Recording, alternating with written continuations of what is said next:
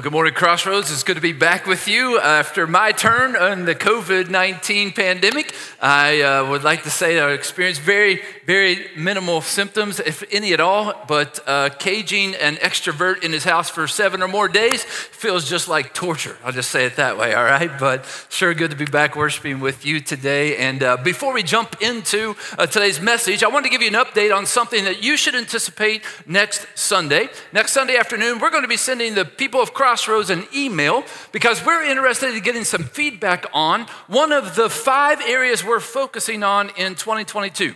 Back in November of 2021 on Vision Sunday, we shared with you where we feel like God is leading us in the next 12 months, and we listed out those 5 areas. If you're not familiar with those or you'd like to learn more about those, I'd encourage you to go to our website. You can go cccgo.com/vision and hear about all those 5 things. But one of those 5 things is that we're placing an emphasis on the young people of our church, both kids and youth, because here's what we've learned. We're participating in a cohort, a learning experience that tells us that 40 to 50% of kids who grow up in church after they graduate the high school leave their faith.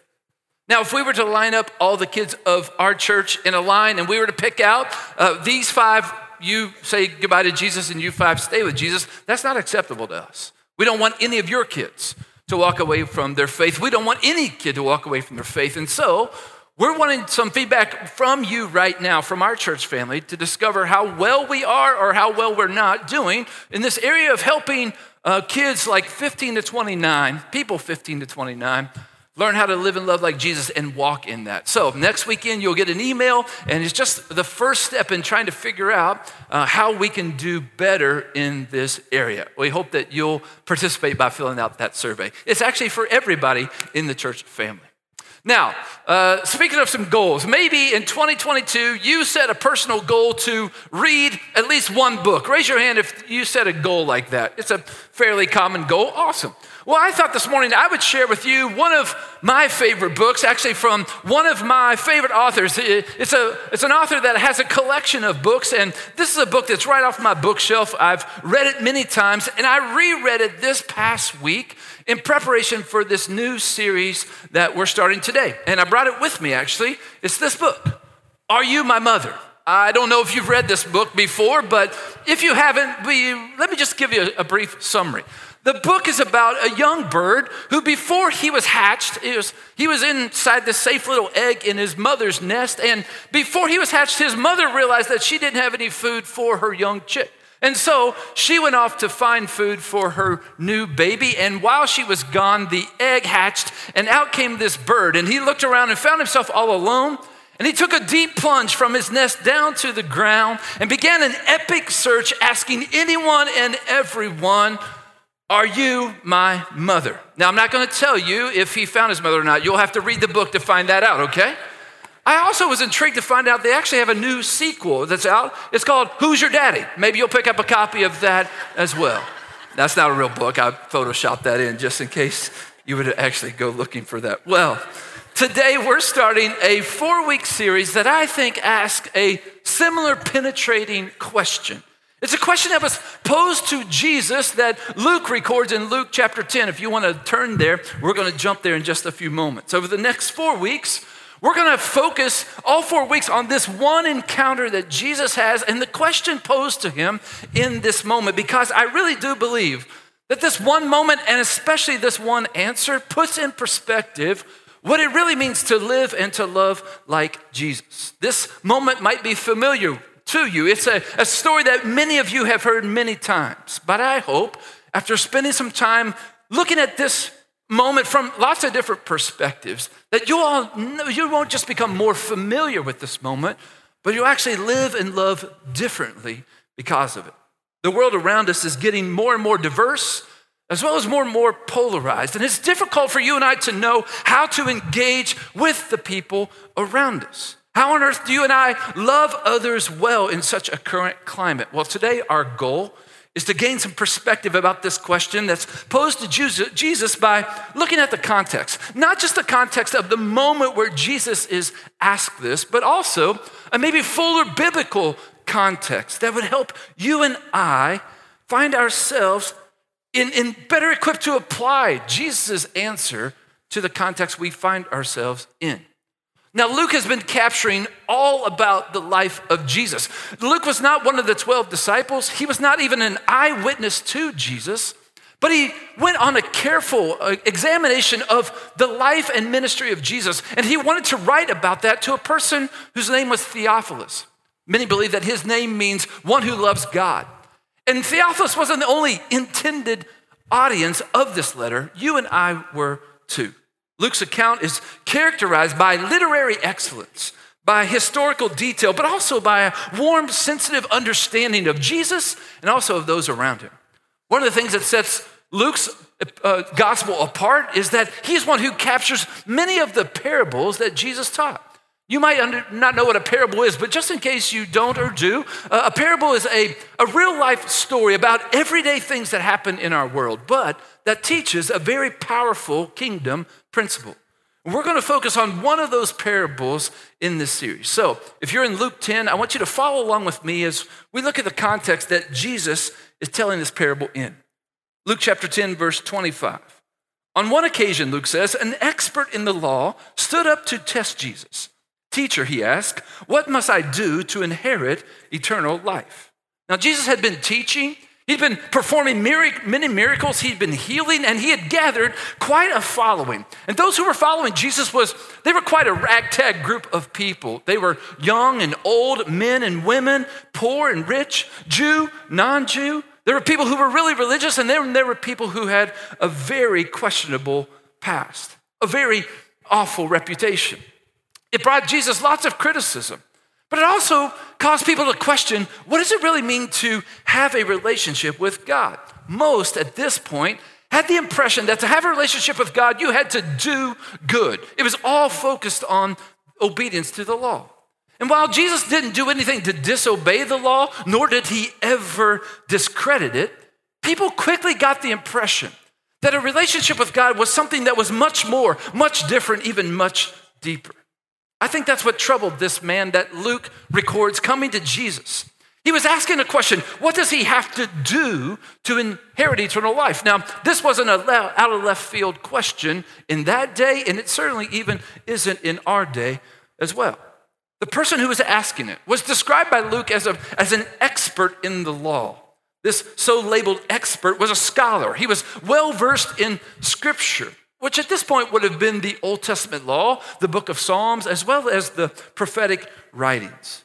He was puzzled by what he had seen Jesus do in his life, what he was teaching, and how it gelled with what he had learned and studied, and also how it didn't gel with what he knew to be true. He was considered a lawyer of the day, which he helped administer justice according to the Jewish system. But I want to be clear that his motives in asking Jesus this question were not pure. His question really wasn't one of interest, but really one of interrogation. He was questioning Jesus. He was testing him. He was trying to trick him in giving an answer to the question that he posed. And Jesus, like any good teacher, didn't respond with an answer. He actually responded with another question. Look at verse 26. Jesus says, what is written in the law? How do you read it? Now, the lawyer was being tested, right?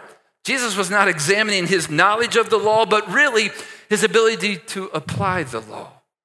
He was more interested in not the right answer, but in right action.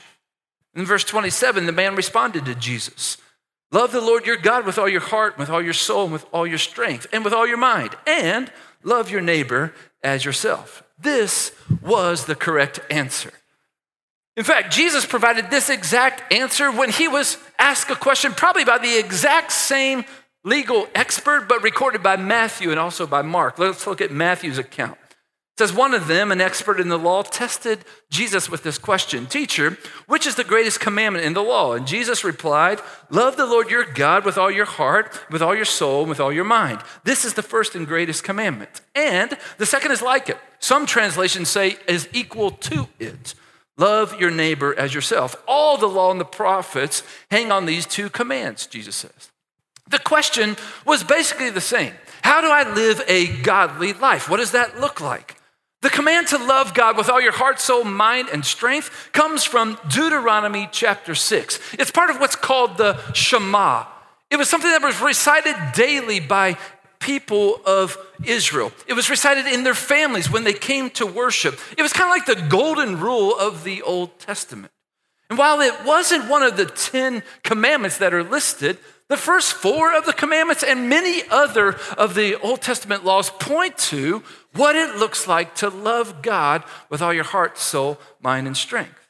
But don't miss the second command that Jesus includes: love your neighbor as yourself. This was not something Jesus was doing on the fly, like, that sounds good. Let's put these two together and see what happens. No, that's not what he was doing. This command to love your neighbor comes straight from Leviticus chapter 19. The book of Leviticus is where all good intentions, read through the Bible in a year plan, go to die. If it doesn't happen in Leviticus, most people call it quits in Numbers. Most people just aren't into Numbers, right? But the Old Testament law as a whole really describes how to live a godly life. And the context for doing so always begins with the holiness of God. Leviticus chapter 19 begins verses 1 and 2. The Lord said to Moses, "Speak to the entire assembly of Israel and say to them, 'Be holy, because I, the Lord your God, am holy.'" God's holiness is the premise for how to live a godly life. Holiness involves purity, righteousness, separateness, distinction. And God commanded the people of Israel not to live like the people around them, but to live like him. And he also commanded them to love like him too. To love God and to love your neighbor has been called the double command of love. It was grouped together in one thing called the Great Commandment. The two go together. You can't have one without the other. If you love God and you love your neighbor, then you will be and do what God asks of you, what God expects. This love is not half-hearted or kind of a faint kind of love, but with everything, our thoughts, emotions, feelings, actions, all that has to be controlled by love for God and a love for others. Jesus said to this young legal expert, "You've answered correctly. Do this and you will live." I think that was the easiest question for Jesus to answer that day. But Luke records a second question that the man posed. And again, it was with less than pure motives. Look at verse 29. The man wanted to justify himself. So he asked Jesus, "Who is my neighbor?" The man obviously knew the answer to the first question, and I believe he actually knew the answer to the second question as well. The Old Testament law was very clear on how to love God and how to love your neighbor. The other 6 commandments of the 10 commandments are all focused on that love for others, like honor your father and mother, do not kill, do not steal, do not lie, do not commit adultery, do not covet things that others own. It's treating others fairly and kindly, respectfully, compassionately. Leviticus 19 starts with, "Be holy because I am holy." And then God prescribes ways that holiness plays out in loving others. And it actually identifies who our neighbor is. Leviticus 19 verse 3, God says, "Each of you must respect your mother and father. I am the Lord your God." Our neighbor includes our family. Leviticus 19, 9 and 10 says, "When you reap the harvest of your land, don't reap the very edges of your field or gather the gleanings of your harvest. Do not go over your vineyard a second time or pick up the grapes that fall. Leave them for the poor and the foreigner. I am the Lord your God." Leviticus 11 and 12 says, "Do not steal, do not lie, do not deceive one another. Do not swear falsely by my name and so profane the name of the Lord your God. I am the Lord." Verse 13 says, "Don't defraud or rob your neighbor. Don't hold back the wages of a hired worker. Even those that we work with or work for are considered part of our neighbor."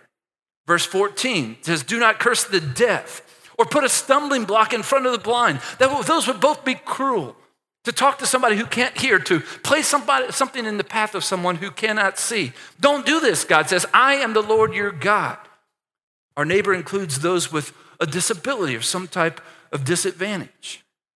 Leviticus 19:15 says, "Don't pervert justice. Don't show partiality to the poor or favoritism to the great, but judge your neighbor fairly."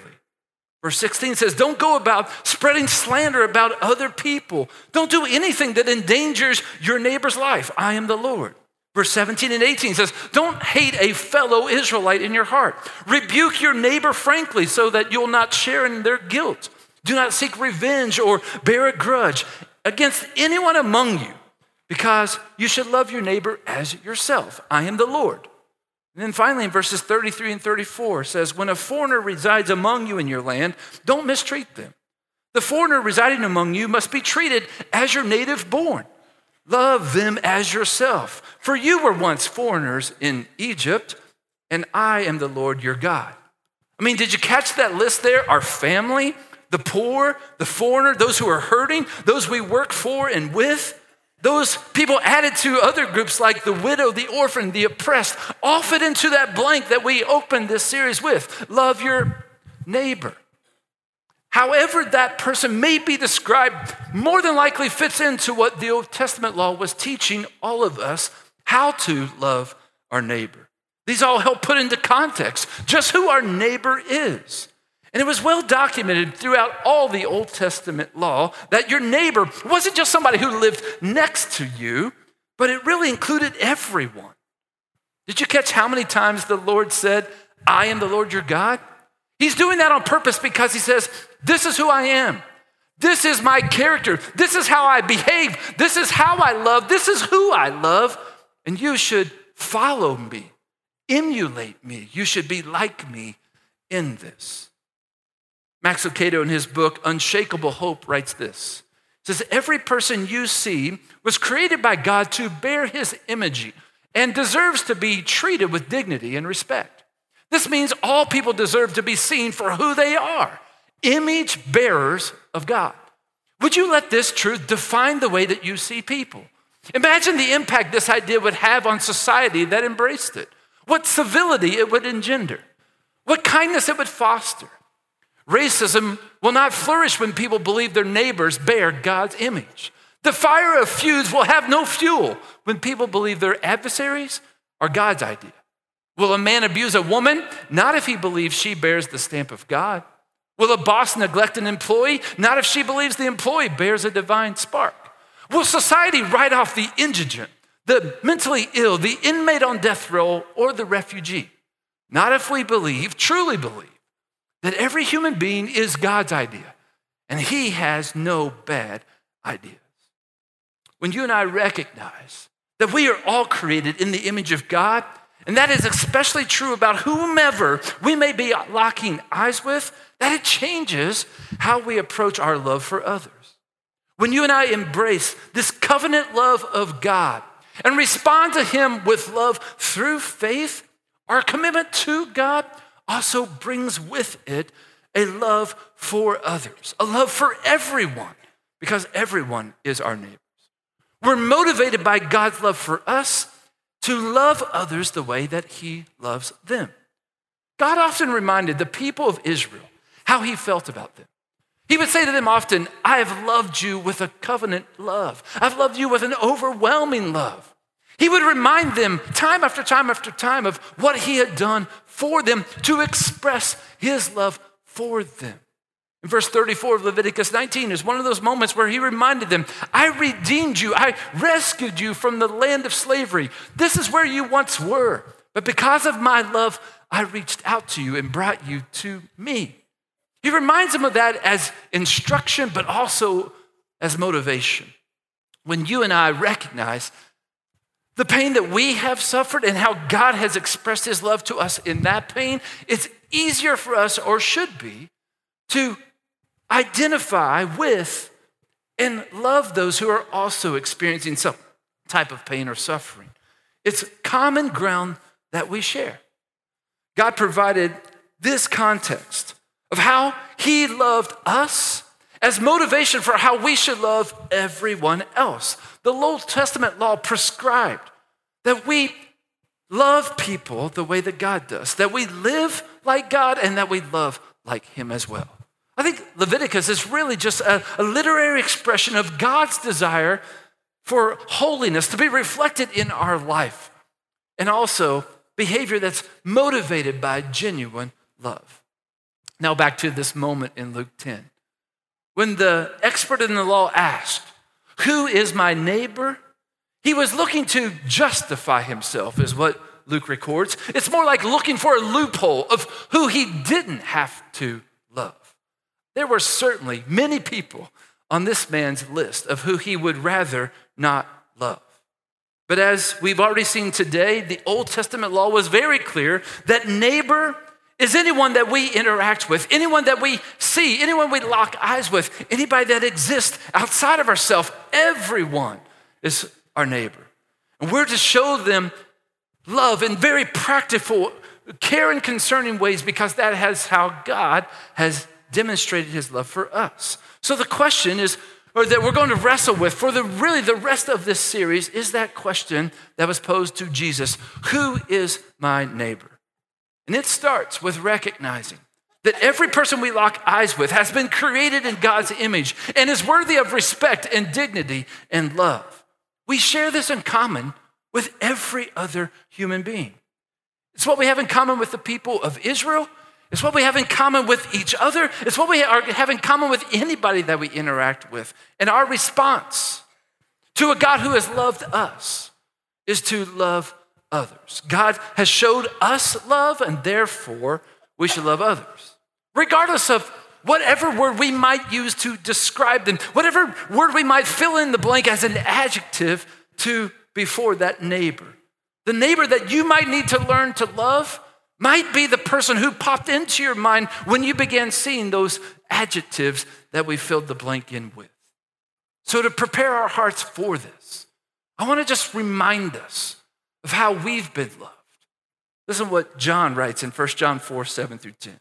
Dear friends, let us love one another, for love comes from God. Everyone who loves has been born of God and knows God. Whoever does not love does not know God, because God is love. This is how God showed his love among us. He sent his one and only Son to the world that we might live through him. This is love. Not that we loved God, but that he loved us and sent his Son as an atoning sacrifice for our sins. Dear friends, since God so loved us, we also ought to love one another. No one's ever seen God. But if we love one another, God lives in us, and his love is made complete in us. What a powerful description of God's love, and what a powerful instruction of how we should love like him. So today, we're going to practice. We've intentionally limited our worship gathering today about 10 minutes short. Many of you probably have watched the clock and thought, wait, he sounds like he's wrapping up. Well, we're not done yet, okay? We intentionally put time in this worship gathering to do something that is worshipful. We talk all the time about living and loving like Jesus is being with God, but it's also being with others. It includes being sent. So today, we called today Name Tag Sunday. When you came in today, you were asked to fill out a name tag. From my viewpoint, it looks like many of you did just that. So thanks for playing along. Thanks for engaging. And the reason we wanted to do that is we wanted to practice in loving our neighbor, because guess what? Our neighbor includes the person that's sitting to your left, to your right, in front of you, or maybe behind you. And here's what I know. I know that you're probably seated by someone that you don't know the name of. It could be somebody, hopefully not the person you rode in the car with, but it could be somebody that you have sat next to for the last couple weeks, the last couple of months, or it could be that you've sat next to these people for the last couple of years, and yet you recognize their face because they always sit on the left side right in front of the soundboard or over by the baptistry, but you wouldn't be able to call their name if asked. Well, today we're going to fix that. Here's why. There is not a chance of us loving anybody outside of these walls if we cannot love the people who actually have made it inside these walls this morning. So we're not going to just leave that up to chance. And so here's what I'm going to ask you to do. In just a few moments, I'm going to give you the next 10 minutes. You don't have to rush out and get your children. Our kids ministry is involved in this moment, and they're committed to watching and caring and teaching kids until you show up to pick them up. The next 10 minutes, here's what I'd like for you to do. I'd like for you to introduce yourself to that person that you do not know by name right now. And I hope that you'll start by saying, hi, my name is Phil. If you need to look at your name tag, you can. But underneath their name tag is a question. I think mine says, what do you like to do for fun? And so I'm going to say, hi, my name's Phil, and whatever their name tag asks me, I'm going to answer that question. You have time to think about it. You have time to talk about it. In fact, we hope that you linger just a little bit in here, or if you want to go out and grab a cup of coffee together and a donut. If you want to take each other to lunch, just don't forget to pick up your kids before you go, okay? But here's our reason why. The reason why is because God is very clear that if we don't love our neighbor, then we really don't love him. So today we don't want to take that risk. Today we want to love God as we love each other. And I hope that you'll take us up on this challenge. And when you have, enjoy the rest of your Sunday.